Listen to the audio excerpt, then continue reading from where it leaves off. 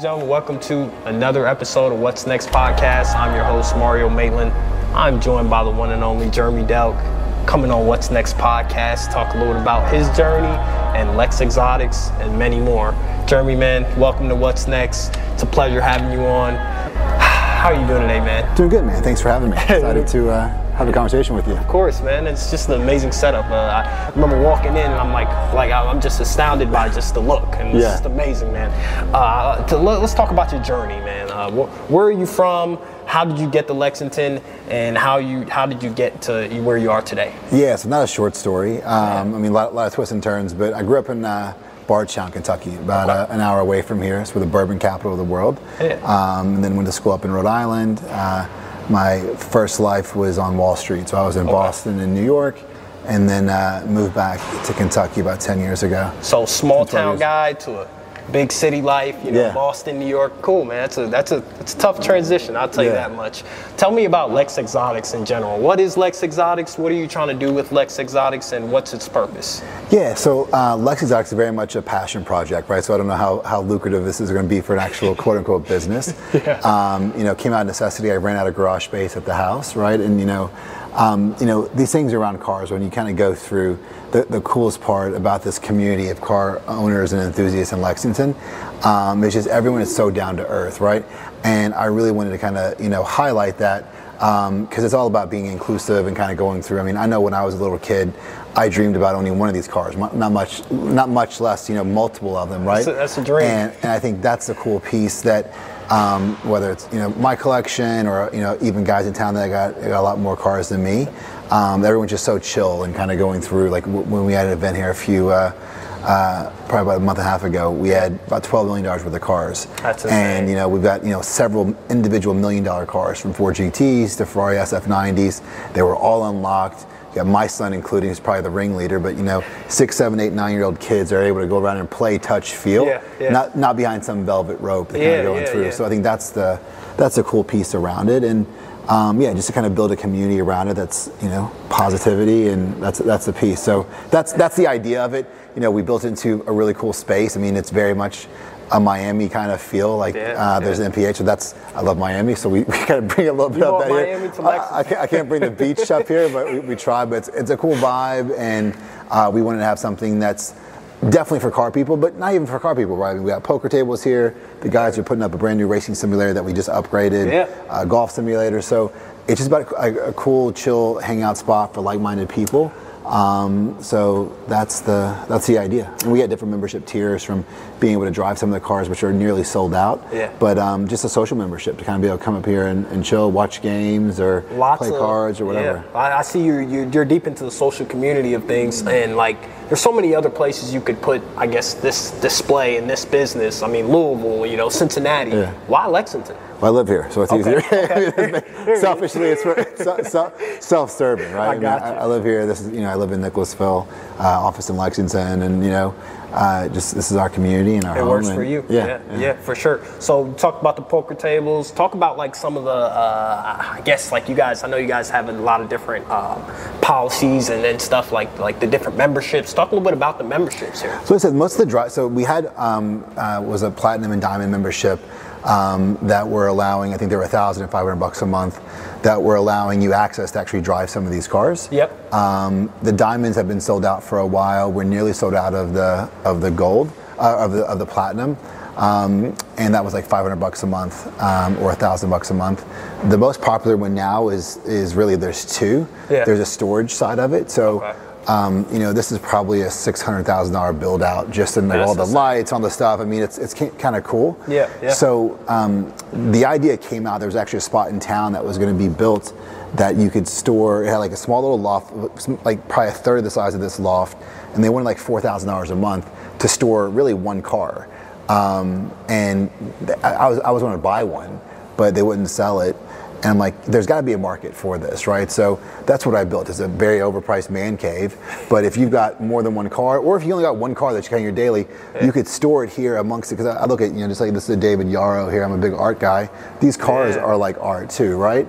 So how cool would it be to have your own kind of man cave where you get your own garage, your open key, and store your car here to hang out, and then you can do that for $400 a month. So you can't get a self-storage unit for that, much less to be around all this. It's more than just like a self-storage unit. Yeah, exactly. Yeah, just that way you can keep your car. It's all climate controlled. We have video surveillance everywhere, alarms. So that's a great opportunity. And then it's not much different than the storage businesses that already exist, just on much higher end. And then the other piece is the social, right?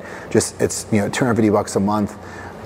You get a guest with that. So if you even split it with a buddy, it's $125 a month. That's cool. And there's free snacks, drinks, like cocktails, whatever you want. It's a hangout. All free. So it's a different vibe. You got a golf simulator, so it would cost you less, for 1 month. Remember, if you use the golf simulator one time and has free drinks, it's cheaper than going to like Parlay 6 or whatever over at the mall. Place. Yeah, for sure. I love that, man. Yeah. Talk about like the cars you have in fleet and then the supplies you have in fleet. Like walk me through. I kind of take control. You take control. Yeah. So obviously, new poker table. We're just announced this on social the other day. So we're having a members only monthly game. So nothing high stakes, but just more kind of a casual kind of have a fun time, socialize, joke, play around, win a little bit of money, and then we've got like a tournament style, and I've done this in my private house for a while. It's like a tournament style where you take 10% of the pot as like a carryover, right? So if you get in first place one week, second place next week, you get points. So it kind of keeps you kind of adds up, and at the end of the year, we always do it around Christmas time. So at the end of the year, whoever's the winner in the points, before Christmas, they get like that holdback of that 10%, so they can get $2,000, $3,000, $4,000. So it helps out for the Christmas bonus for everybody. Exactly. Yeah, and then we've got 2 chill areas. This is one of 2 that we've got. So couch, got a V12 Mercedes engine here that we converted to a cool coffee table. 2 85-inch TVs, one up here, one downstairs. And then just seating for 12 from a bar, right? Kind of going through and looking out over some of the cars. I was telling you before, the McLaren's at my house. I drove it this past weekend, and just got some work being done. But it came out cool. It's definitely full bar, full kitchen. I could see the social setting, like and a lot of things so it's members only as well. So like we have a lot of members that are taking it for like private events too. Okay. Say it's your birthday and you want to go through, you want to break your house. Come in here, you have access to it. You got to pay like a $250 cleaning fee or something, whatever. But come out, order pizzas, whatever. So you can't get a space like this, right? No. I think that's the kind of component, and we can be, liberal on who we want as members. Everyone's got to be cool. If you're fucking a dick, man, you're out. Like it's just not cool, right? Yeah, we want everyone to be like-minded, help each other. I think there's a lot of networking that goes along here. And it's been fun. I gotta ask you, man, where did you get this idea from? So I mean, there's several of my buddies in town that have these private garages already. Yeah. I like to think it's not to this scale. I think I did a pretty good job, but they have these private garages, and it's cool. And I kept, when I was building my new house, I kept some of my cars, some of my buddies' garages and stuff, and it's cool. It's a great hangout spot, because especially just recognizing and liking the cars. But sometimes you felt like, man, even though they're not going to charge me or whatever, it's your friend that's doing it for you. Right. Like you're almost like taking advantage of them. And like, I don't know if I'd pop over there to their garage and hang out if I wasn't with them. So out of necessity, like, hey, for my own cars and have some fleet, but hey, why not build something that's more than just for myself, right? That you can give access to people that either have these cars or want to have these cars, right? And kind of hang out. Yeah, that's the idea. That's awesome, man. Yeah. I love that. You're a strong guy that you think community is important to you. Absolutely. I love that. Let's walk. Let's go downstairs, man. Sure.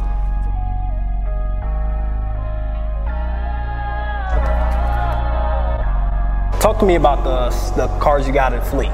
We're looking at some of them right now. Mm-hmm. I know you said the McLaren's back at your house right now. In McLaren's at my house. We got a 64 Shelby Cobra, backdraft Cobra. That's the newest edition, indigo blue, really cool. Okay. And that's one that we actually getting some work done on the tail end of it. So those are the 2 that are out. Those are both blue for whatever reason. These are all the blacked out and grayed. Blacked out today. Yeah. So this was the first one. Actually, the first one, like first kind of supercar that I ever got was this one. Ferrari 458 Italia. So last naturally aspirated engine, which is pretty cool. And I took my son. Lamborghini had Lamborghini had a new opening of the showroom, 60th anniversary up in Columbus last weekend or 2 weekends ago. Last weekend. And I took him, got an invite up there, and I took my son and a couple of his buddies up there, and they had a new 2022 Lamborghini STO, baby blue. My son's just like, buy it, Dad, buy it. And I don't need another car. And I was like, you know what, I've had this car for so long. This car is actually appreciated in value. So I've owned it for a bunch of years, drove it, love it. Yeah. But like, you know, I've actually made money on it. So like, maybe I just parlay that into it. So I was thinking about doing it, and then came home, took it out, and about 60 seconds, I'm like, fuck that, man. I'm not getting rid of it. It's just, I love it so much.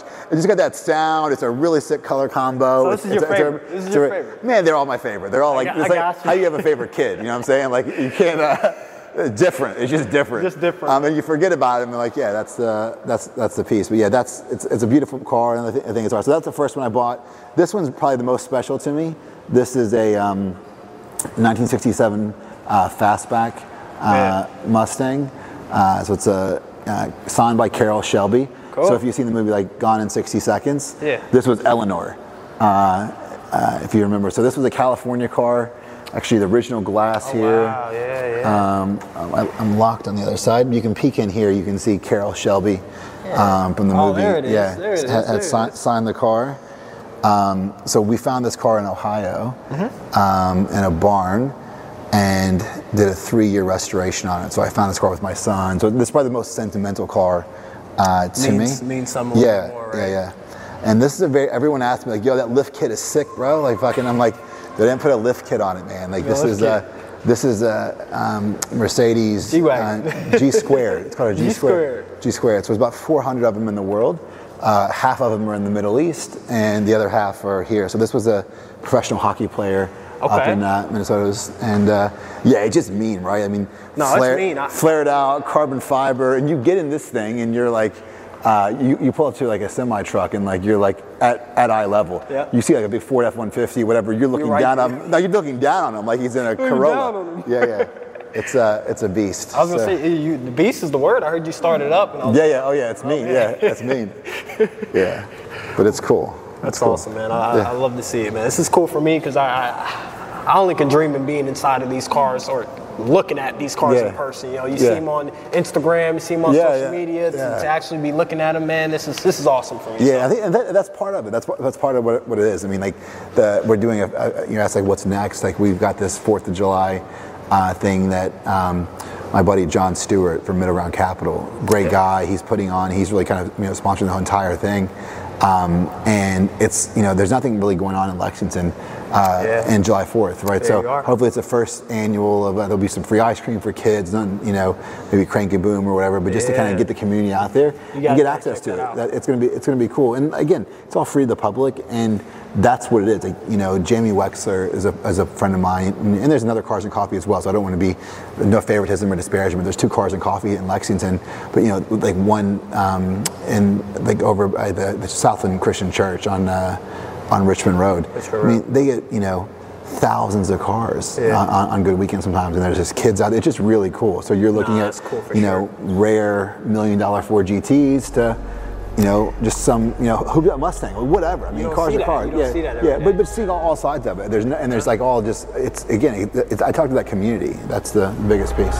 Community is the word, man. Yeah. Ladies and gentlemen, we got Jeremy Delk coming on What's Next podcast. We're going to talk a little bit more about his journey when we get back after the break. Ladies and gentlemen, we are back with my man Jeremy Delk on What's Next podcast, man. We had an amazing introduction to the episode. You showed us, what you have here at Lex Exotics, man, and I'm amazed so far. But let's get into the conversation, man.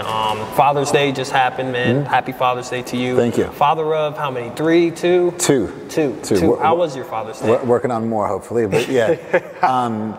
Father's Day was great, man. We went up to my wife's family up in Ohio and had some good weather, some good food, good pool time, and Yeah, it's nice. Get to spend some time with the kids, you know, and to lay a little bit away from work, focus on family time. That's awesome, man. I guess like coming from you, man, my father means so much to me, you know, and he's part of the reasons why I'm here today.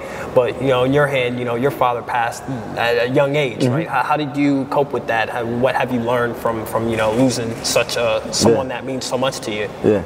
Well, I don't think I coped with it for a while. Right? I think you know, hindsight and you know, a lot of growth and reflection. But, you know, I think fast forward, I think it's you know, largely shaped a lot of who I am. And, you know, you can either, and this is life, right? I'm not special. We've all had some sort of loss or trauma or failure in life. And I'm really a big proponent of like either these events will either define you or you can define them, right? And I think that's the piece. It's very easy to feel sorry for yourself and be a victim. Yeah. But, you know, you're not promised tomorrow. So I really try to embrace that piece of it. And then work through it. There was a long time in my life where I don't think I know I didn't really kind of go through and do the grieving and kind of really do that work. Yeah, and that shit fucking just builds up, man. You can't like you can only push something down for so long. And then it pops. Yeah, so really kind of looking back, I don't think, you know, people should really resonate with, you know, past and dwell on it. But you got to respect it, right? You got to know where you come from and you're understand your why and your part of your journey, because that's really who shapes what you are, right? We're all products of our environment. I love that you say that, because like I'm someone, if I deal, you know, with anything that's disappointing or anything like that, I kind of just brush it aside, ignore it. Or if something that, you know, that's, you know, terrible that happened to me, I do the same thing. But, you know, you're here saying that, hey, like, it's okay to meet up with that and just be like, hey, this happened, and accept it. You know what I'm saying? Yeah, I mean, embrace it, and then there's if it's a failure or if it's something. I mean, some things you can't understand, right? You know, why you lose a parent. It's like you can't really fathom and understand that, so don't bother trying to work that out. But on the same component, like, all right, what's to learn from it? How do I go through? And sometimes there's not an answer, and that's get okay with not having an answer, right? But just be able to move on and embrace it, and not really let it define, you know, what you do from that perspective. So I want to talk a little bit about you and, you know, your background. You know, grew up in Kentucky, small town, and then you kind of moved all over the place. You know, Boston, New York. Talk about what that has taught you. You know, you're going from a small town to a big city guy. I'm a prime example of that. So I kind of you're in Florida. Where were you? So I was in Daytona Beach, Florida. I grew up in New York, Long Island, New York. So I'm coming from where in Long Island? Hempstead. All right, Hempstead? So South Shore. Yeah. South. That's me. So I'm coming from Long Island. I'm going to Daytona Beach. Similar in ways, but not New York. And then now I'm here in Lexington, Kentucky. So, like, I guess, like, my question is for you, like, what have you learned, the lessons you learned from, you know, going from small town to big city? That's a big jump. A lot of people, you know, are afraid to do that. Yeah, I mean, I think I always wanted to go into like a bigger city. So I think that was always, you know, I loved Bardstown and still do. I mean, it's a great little town. I really love Lexington, but I always had that yearning to kind of want to see more. I had this big fish, small pond mentality. So I love New York, and I mean, partial to New York. Boston's a great town too.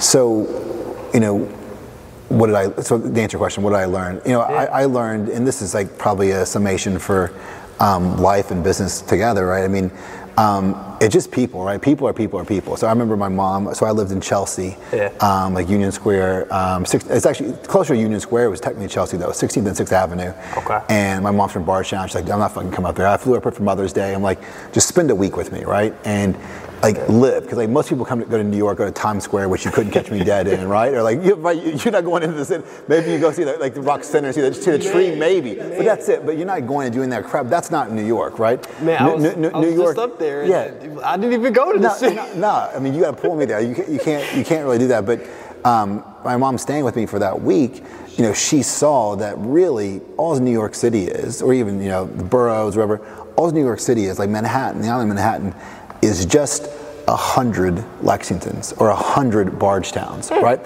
Because on my block, right, it's the same deli guy, same dry cleaner, same coffee shop, you know what I mean? It's just right in a 2-block radius, right? The cool part is you can pop from town to town and fucking, you know, a quick quick cab ride or a subway ride. So her experience in New York that way really opened her up her eyes to see what it is, because New Yorkers get a bad rap sometimes. Is like, some of the best people I've ever met in my world are from New York City and Dubai, right? I mean, they both people, especially in a sheltered part of Kentucky where we live, sometimes we have this, those people and they're different. I mean, they just have an idea of where they want to go and get something done, but some of the nicest people you ever kind of go, but they're just, they're motivated, they're moving, they got energy, they kind of keep going. But what I've told you is that, to answer your question, what I've learned is that people are the same, right? We're all humans. We all have the same dreams, desires, and whatever, different socio-economic backgrounds. But at the core, people are mostly good, right? And are genuine, we all have our dreams and goals, but if you can start to relate and not build up or build down, because I've seen both ways, right? Some people build up these people who you wouldn't want to fucking hang out with, but on the same time, they also build down people that you can learn so many lessons from, the person that's helping, clean up at the restaurant beside, or busting tables and whatever. So I've learned, to really try to be always conscious of your surroundings and know who you are. And we talk about being authentic a little bit. I'm very authentic. I curse, so for the kids listening, I curse, but that's me. That's living in New York probably too long. But I don't do it just to say fuck. And I don't do it just to do it. But that's how it kind of vocalized. But if you know me, like I'm, got a big heart. We try to help charities. We try to do the right thing, but I'm not doing it for anyone else. I'm doing it for ourselves, and hopefully, as somewhat of an example, besides the cussing from my kids. Yeah.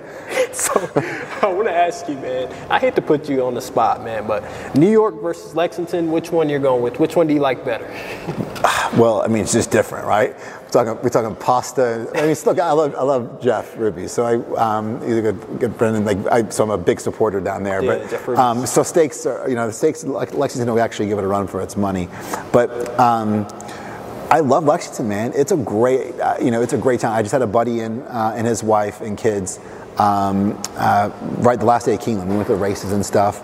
And he's like, what am I doing with my life, right? Like, we live on a golf course, our taxes are, way less than what they're paying. Yeah. We went to Ruby's, we went to Keeneland, we went to see horses. I mean, that's cool. All these things that are right here from a cost of living standpoint, quality of life, you get the Four Seasons, it's phenomenal. Yeah. But New York's an hour and 20 minutes away too. So so you get the itch, you're up there, right? I'm up there next weekend, right? So it's easy to go. Cool, man. You visiting the city? Yeah, we awesome. are. Yeah. Awesome, man. That sounds like fun. I want to touch a little bit about the entrepreneurship side of things. You're one of the biggest entrepreneurs, up and coming entrepreneurs in Lexington, but you have many businesses that a lot of people don't know about. Talk about some of the businesses that you own. I'm a small town guy. I started after my career on Wall Street. I left at a young age, even though I was pretty successful financially. I resigned at 22. I got my job at 19. It's the youngest licensed trader at Fidelity in history. Young, yeah. And but I left because I just didn't have that. I'm a creative person. Like this piece, this business, I don't know how much money it makes. And truly, I'm less excited about it now that it's done. But building this thing, and so now I got the next project I'm looking at. We've got a hotel project we're working on in the islands. We've got some stuff here that we're working on from a real estate perspective. Out front, we're doing some commercial development. So I love the creative piece, and then after it's I use up all my energy and my emotion during that piece. Yeah. And then it's like once you have it, then it's like. It's on to the next one. Yeah, it's on the next. And that's just for me. I mean, again, the money piece, you need to have some licks, and you need to get lucky and have a couple exits. So all those are fun, are part of it. But for me, the fun and the drive is the creation, right? I think that's what I got out. So we've done everything from healthcare to real estate development to e-com. Digital media. We've got a video media service. So we've done a bunch of stuff. And it's just because I like learning, right? It really is, and that's part of it, right? I mean, my son, I try to set a good example from working, and I've got a 9-year-old and a 4-year-old, and like my son, when I put him down, read him a story, like he sees me on my laptop going to bed, like he knows there's no one telling me I got to work, right? I don't have a boss, I don't have someone, but I'm doing it, partly because you want to, provide support and support your family and have these great experiences. But it really, for me, is just the love of it. I really like the process. And if I don't like it, I won't fucking do it, right? So I mean, that's the piece. So I'll never probably stop. But that's what drives me. And I think there's a lot of truth to be in that everyone says, oh yeah, just do what you love and all that. I mean, sometimes you don't have that luxury, right? But, keep the passion, right? Even if you're working in a job and you can't make it on your own, or you don't want to start YouTube yet, or whatever it is that you're doing, still have that passion that's driving, and don't die. That's why I left Fidelity. Great firm, obviously multinational, but I saw people that are 20, 30 years my senior making more money than me, but doing the same shit.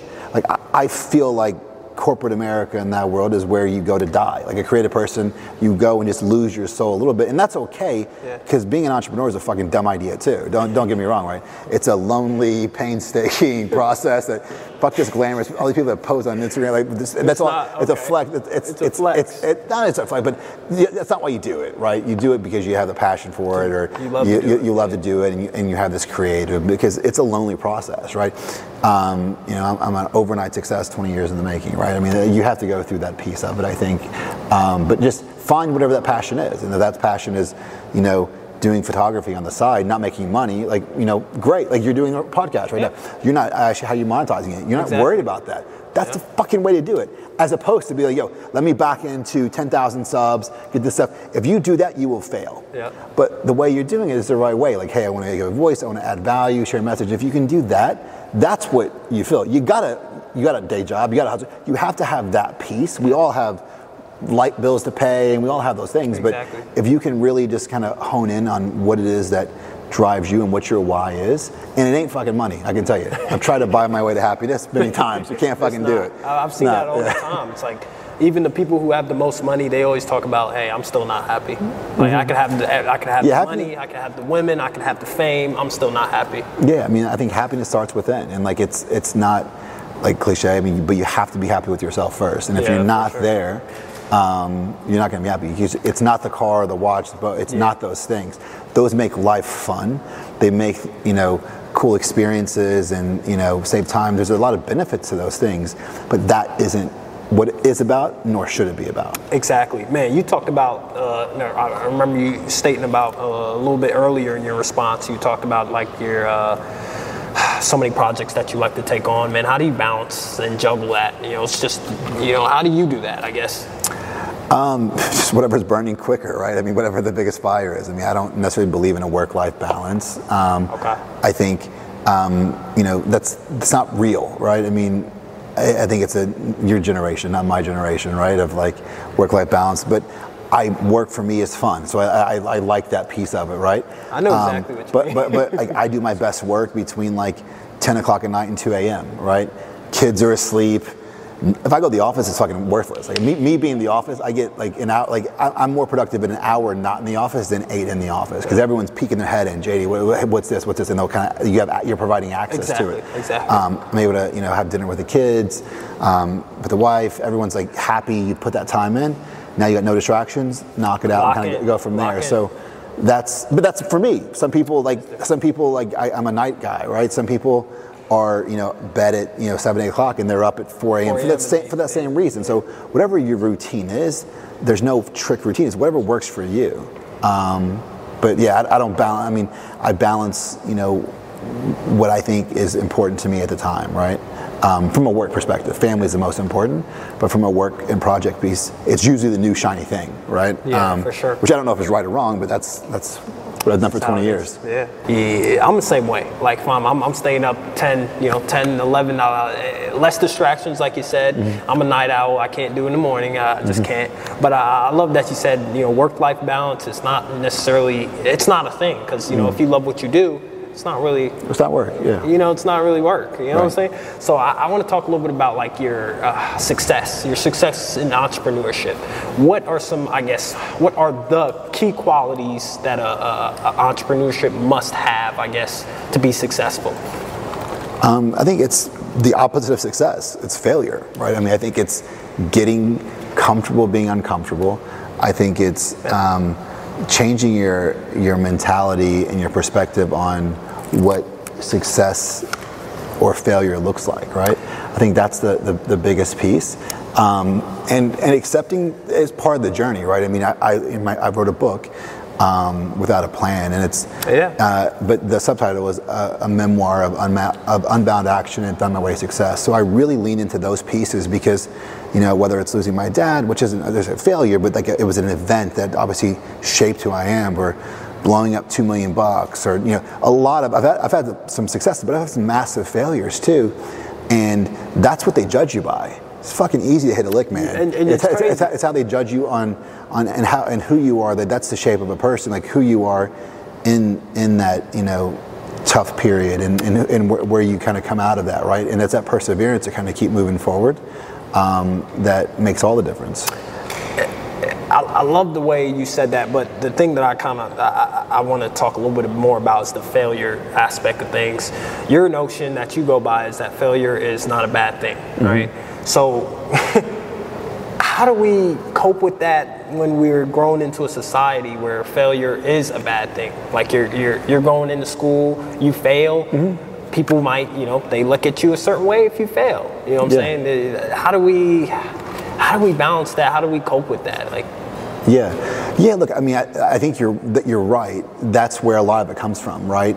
Whether that's pass fail in school, young age. I think that's at like my son's school. I remember one of the things, like when we were looking at different places to send him, and my daughter goes there now, who I think so highly of, and my son struggles with dyslexia, and I just can't say enough good things about the program here in Lexington, one of the top, two schools, the top 1 or 2 schools in the country. And it's been 6 years since we looked at enrollment, but it was talking about we teach courage, and we believe that learning happens at failure, right? That's not exactly what it said, but that was for me like that aha moment of like, besides seeing the product, these 8th graders that are walking around touring that were just so articulate and looking in your eye and shaking hands.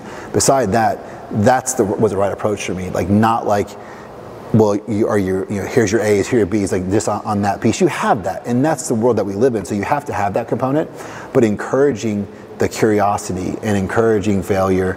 I think if it's not done at school, it's your job to do it at home, right? And I think that's a piece of it, and also just I try treat your kids like they're small humans, man. Like let them know like life isn't hard, life isn't also fair, right? But okay, so what? Right? I blew up $2 million in 4 days at 19. It fucking sucked.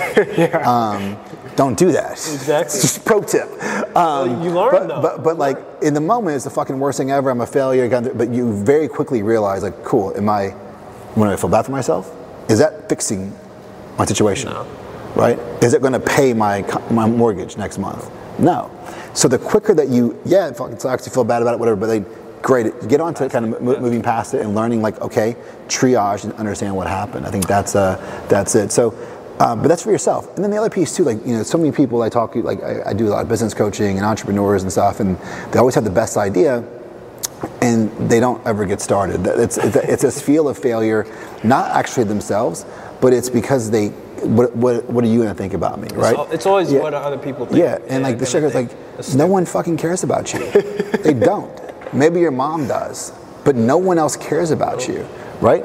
They care about yourself, right? And I think that's so hard that we have this, oh my God, they don't fucking care. You're going to be in an event that, oh yeah, that happened, and then done, right? Like that's it. And the life cycle, if you go through, but that's why we're so petrified. Oh my God, what happens if it doesn't work? Well, fuck it, doesn't work. Yeah. Like me, don't like me. What fucking dude? Like, it doesn't matter. Yeah, you got, and the quicker, and it's harder to kind of get there, but that's what you figure out. Like, just worry about what you want to do. Are you happy? Is your family happy? You being a good person, and yeah. Have you ever dealt with that throughout your journey? Like, I guess, like being afraid to start something up. Like I don't know. Like, have you experienced that in your past? No, it's too dumb. I think, right? I mean, I think I think I didn't know enough to know better, right? Yeah. Which is a good thing, right? I mean, I think me losing that money at a young age, day trading. So it was a $40,000 portfolio that I inherited from my father, and grew it to a couple $1 million very quickly. It was the best thing that happened to me retrospectively. One of the best things that happened to me, because you can't talk sense into a 19-year-old male full of testosterone anyway. Give him $2 million. See how far you get, right? Self-made. Like, you can't tell anything to him. That's a fact. Right? So like, that is the piece that I couldn't be told anything. I was the smartest guy in the room, and you're setting yourself up for failure. What could have happened what if I kept on running it, whatever, and having kids and whatever, and I blew it up at 30 or 40, and I had actual real responsibility. So I think that's a piece of it. But that's number one. And number two, I didn't have a safety net. So my mom would give me the shirt off her back, but that's all she could do. So that combined with okay, you did this. Yeah. There ain't no PPP, ain't no relief, fucking figure it out, kid, or suck it up and go home. That is probably why I'm here today, because it built that muscle of confidence, fuck, well, now this happened, okay, you broke your phone, whatever. Yeah. It ain't as bad as that. Exactly. Right? And I got through that, so now you gotta go through it. So just, I think if you think about it, and everyone, even your podcast, and your listeners, you think about, there's definitely something happened in your life that's the worst thing ever, but you're fucking still here. You know what I'm saying? But we forget about the worst thing. We forget about that. And then you get complacent. Yeah. Right. I don't remember who I was talking to the other day. I think I was at my day job, and I was with the customer, and I was feeling a little bit down. As a normal human being, you're exhausted. I work so hard. Sometimes you have your down days, your good days, your bad days. And I remember the customer telling me, hey man, you're living. Life is good. Yeah, get your health. Exactly. Yeah. Your health, man. That's prime. I want to ask you, as someone who has so much success in your life so far, how do you measure success? How does Jeremy Delk measure success? I think it's it's changed over the years, right? And probably fundamentally after kids, and I went through a really bad divorce, and now a new wife that so lucky to have. It's really changed to kind of really put into perspective of what's important, right? And I go back to you're buying your stuff, right? We look at some cars, they have a sentimental value to them, but they don't mean anything. They're cool, and they're fun, but that's not what it's about, right? It really is about. I measure things in experiences, right? Whether that's we're going to the lake next weekend with the kids down in Georgia, and that's gonna be cool, and just building sandcastles on the water, and going out and tubing and that kind of stuff. That's what I measure success at. And they're being able to have flexibility to drop them off at camp and not answer to some cunt that fucking tells me I gotta be in a board meeting, right? I don't have to be anywhere, right? Exactly. I can choose. You're right? your boss. And then that power of being able to have freedom and have experiences like that to me is a success. Being your own boss, what's the best thing about being your own boss? I guess, the cliches answer, you get to, pick, what you want to do. But I guess who is somebody who, is their own boss? What's the best part about it that sticks out to you? I think there's more worst parts than best parts. That's not known though. A lot of people don't know that. No, it's lonely sometimes, right? I mean, because sometimes even you got to put on a good face. I've had hundreds of employees and different things. Sometimes you don't have all the answers, but you got to seem like you do, because everybody expects you. You're that leader, right? That's your obligation. You can't be weak, right? You got to, even through the face of adversity and fear, you got to overcome that. Not for yourself, for your team. Otherwise, you don't have one. But I think the best is that flexibility, and I like the problem solve, right? To me, the money is a scoreboard, but that's why I do the coaching stuff, right? I love dealing with hearing these people's crazy problems that are fun for me to fix. Solve, kind of. I got you. Authenticity. We talked a little bit about this off camera. Share with my audience on how important it is to be authentic, your true self. A lot of people struggle with that because, like we said a little bit earlier in the episode, we care a little bit about what the other person might think of us. You're a prime example of being authentic. You're yourself. You talked about it, and how you react. I guess, what's your message to those people who struggle with being authentic with themselves? Just give yourself a break, right? It's fucking hard. It's hard in general. But it's hard to be two people, right? How do you keep it together, right? There's so many of these fucking influencers and people on social, which I hate. I'm a spaz. I'm on social media only because I have to be. I can't fucking post anything myself. Someone has to do it for me. But I hate the idea of social media because, especially young and impressionable people, they look at this fucking person who's probably miserable as fuck, And that's what they want to be. Meanwhile, that person is like hating their life, but they're putting on this persona. Dude, that's hard. Imagine like being on all the time. And I've seen it, right? Like you go through like influencers, or you go through and you're like, if you don't catch them before, they're like miserable sad, and oh my God, everything's great. Like, fuck, motherfucker, I just saw you. Like, I mean, like that's got to be a hard way to go, as opposed to like just like, yo, this is who I am. I'm being authentic and being real. It's just easier, right? It's much easier, and you'll find that people tend to trust you and more, you more. Yeah, because that's who you are. That's who you are. Yeah, and some people may not like you. That's fucking okay. Yeah. Not everybody's get there quicker. Like like as you get older, I'm 43, man. Your friend group gets smaller, and that's okay. Tons of acquaintances. I try to be nice to everybody I meet, but dude, it's okay. You know, not everyone fucking likes you. Yeah, that's how it's supposed to be. But let them make that choice. You shouldn't be judgy, and don't this person's cool. Like, just be nice, be cool, and like trust people until they give you a reason not to trust you, right? You kind of go through, but if they don't like it, let them. That's their decision. Why does that matter? That someone else. Why should you care about someone else liking you? You know what I'm saying? That doesn't really matter. If that's who you are, it's who you are. You can't control that. Yeah, well, I mean, why they do it? It's usually insecurities. They need that piece to kind of feel valued for themselves, right? Yeah. That's what I said. It starts with loving yourself. For sure. I want to talk about your book a little bit more. Where can people find it? Where is it? I guess how can people find it? I know that it's online, but I guess what's the most? I want to say, how long did it even take you to write that book? First off. So it's about a year process. So it was a painstaking process. I don't wish on anybody, but it was good. I mean, it was almost therapeutic, kind of getting through. The first part of it was all business and business tips and tricks. And so the first part of the book. Yeah. Well, that was the first book that we wrote. Okay. And then I threw it away because it just felt disingenuous. Because I didn't share the other side of it, which is like the personal side. Yeah, and I think like that's the reality. That people look at only the business piece, but if you don't understand there's a human element beside it. So and that was a hard part for me, is I really I went deep, right? I mean, you really read this book and fucking love me or hate me, but like it's the fucking truth, right? That's who I am. But I wanted to share all those vulnerabilities and all the things, the struggles that I came up, because I think, and that's what I've gotten the best feedback of, is not like cool success stories and funny stories, whatever. It's like the human piece that I think people can relate to. So it's not just an entrepreneur. It's stay-at-home mom or stay-at-home dad or whatever anyone can go through that's trying to figure out what's important to them. So it was about a year and a half process. It's everywhere. I mean, Forbes ranked it like one of the top 3 business books of 2023 this year, which is pretty cool. But it's Barnes & Noble, Amazon. We did an Audible as well, and I read the foreword and some of the intros and dedications. We had a professional narrator actually do the reading, but we did a pretty cool thing. My publisher was saying was David Goggins. Okay. So if you ever listen to his book, I stole it from him, so I kicked my ass. I give him credit. But it was really a cool idea that he did at the end of every chapter.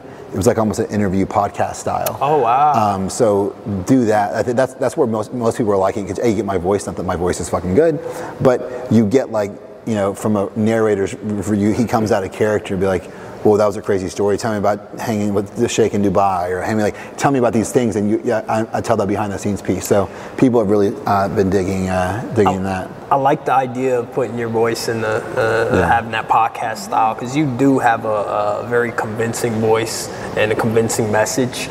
Do you call yourself a motivational speaker?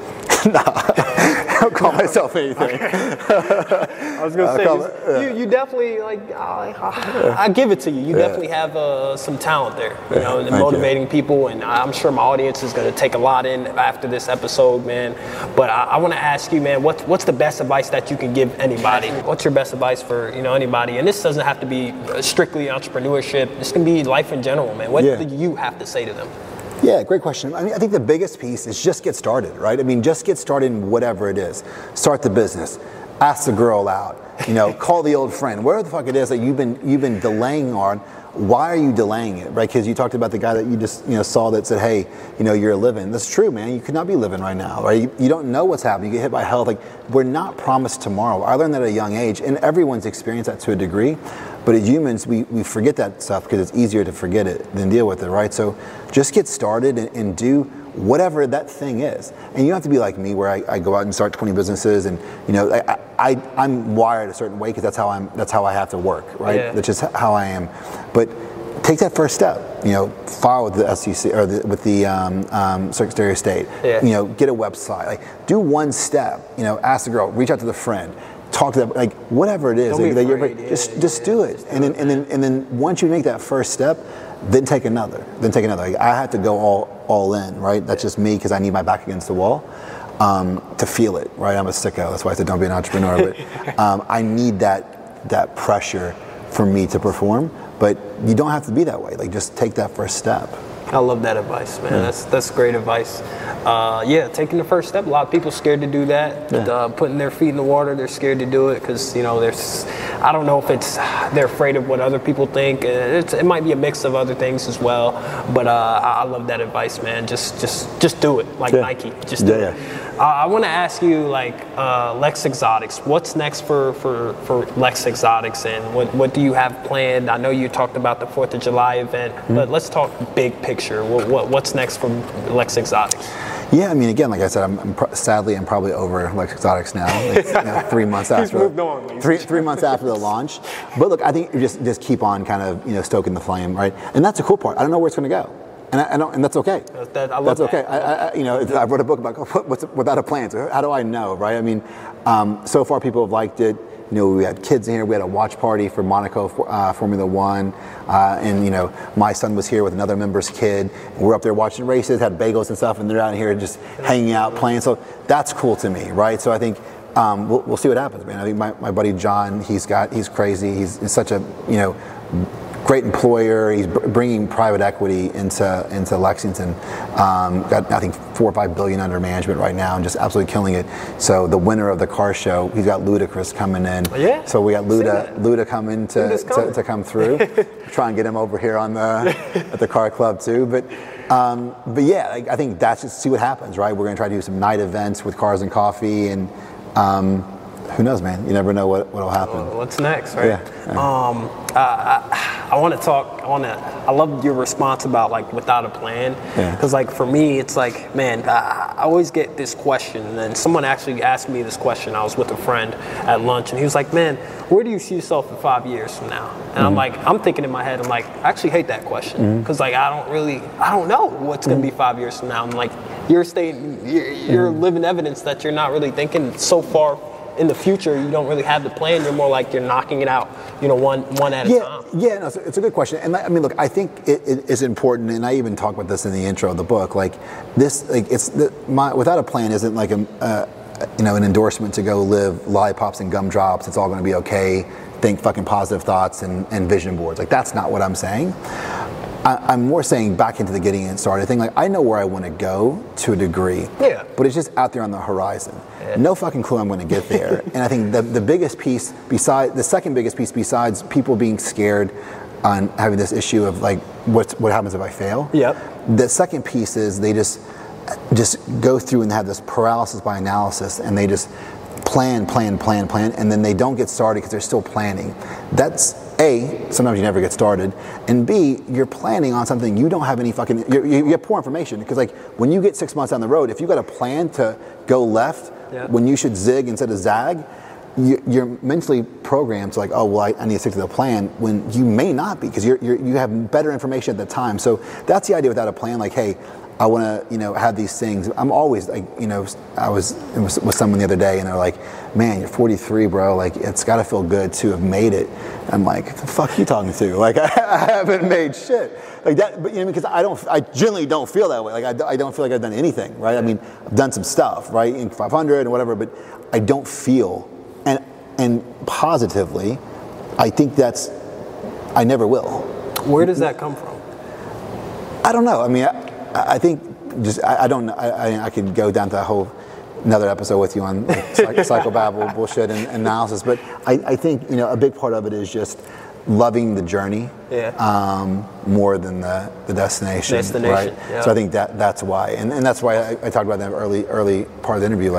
I use up all of the excitement and creativity, that when I get the thing, it's an afterthought. It's I don't care.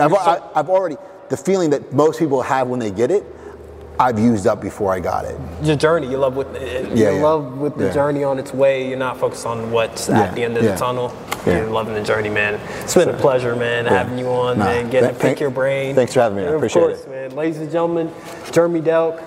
Make sure you go check out Lex Exotics. 4th of July, they got something real big coming, so you make sure you go check that out on his website below. Just tag that. You can just hit that link below. I'll put all his information in the description for you guys. Other than that, give us a like, give us a subscribe as well. It's like I said, it's been a pleasure, Jeremy, having you on. And man, this is our last episode for the season, so you're closing it out with a bang, man. Sweet. So honored to have you on. Ladies and gentlemen, stay tuned for season 3. We got lots of great people like Jeremy Delk coming on. So. Awesome. Thanks, brother. Hey, man. Appreciate it. Pleasure. Thanks. Episodes and exclusive content, subscribe to What's Next with Rio.